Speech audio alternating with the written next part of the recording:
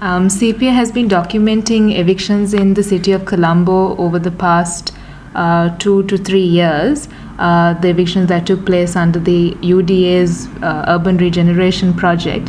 We've been documenting communities that were evicted, such as Mew Street and Java Lane in Slave Island, and also other communities in Torrington and Narayanpeta that were either moved to the flats in Vanathamulla or were due to be moved. New positions on land and development were initially unveiled in President Maithripala Sirisena's election manifesto, and there were specific references to evictions in Colombo, and it stated that relief would be provided to all those who had been affected by the UDA's urban regeneration project.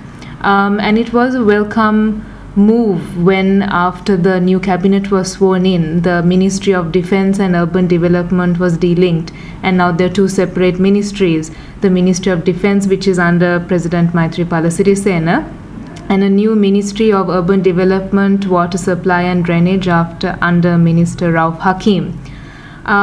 In the interim budget that was presented to the Parliament in late January, some of the promises in the manifesto were detailed. For example, it was said that the government will bear the initial advance of 1 lakh, which every family had to pay when they were moved into the new apartments.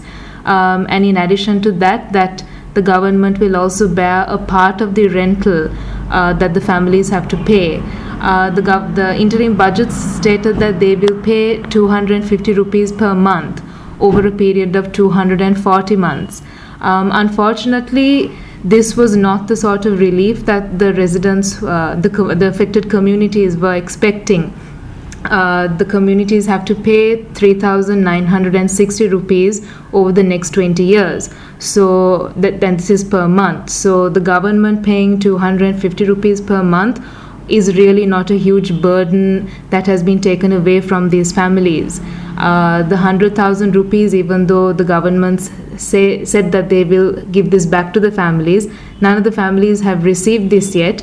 And from the interviews we've conducted post January 8th, what the families would like for the government to actually hold on to that 100,000 rupees and take away the monthly payment, which is what they're finding very difficult to pay. And for those who used to own their previous land, had title deeds to their previous homes, they were actually hoping that the government would take away the monthly payment for them altogether and hand over their deeds.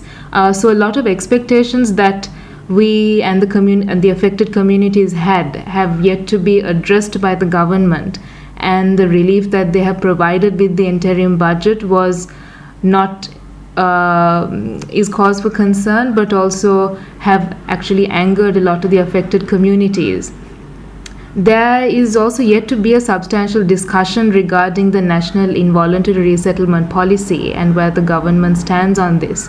The only reference that we've seen so far is on the official Facebook page of Deputy Minister Harsha De Silva, where, following a meeting in one of the high-rise apartment buildings in Vanathamulla, he had told the residents that they will be legislating the national policy on involuntary resettlement, but had not addressed any of the other concerns that the residents had brought up, including the monthly payment and the size of the apartments and the fact that they still haven't got title deeds to their new apartments.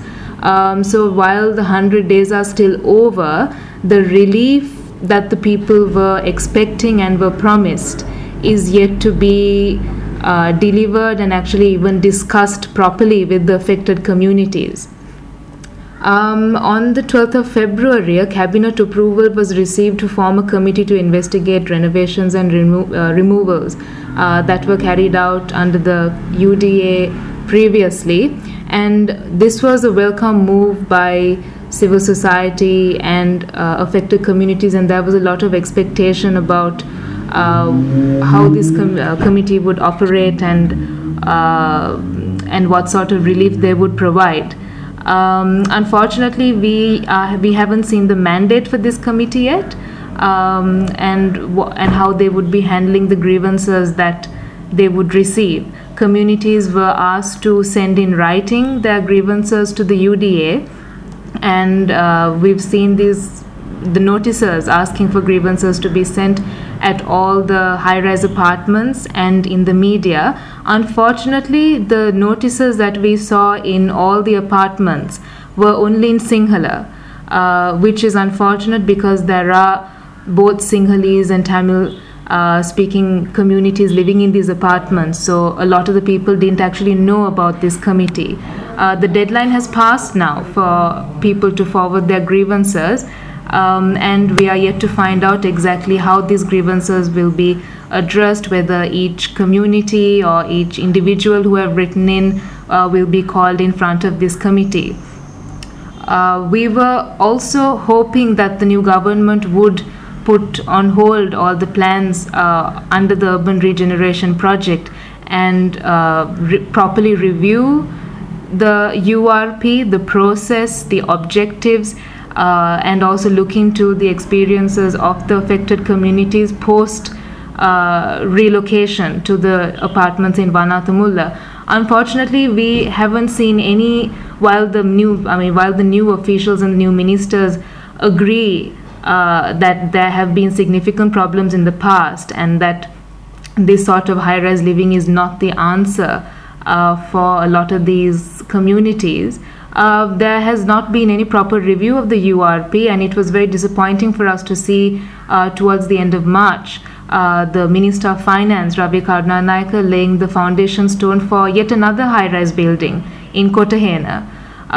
Therefore, continuing the work of the previous Ministry of Defense and UDA without a proper review process taking place.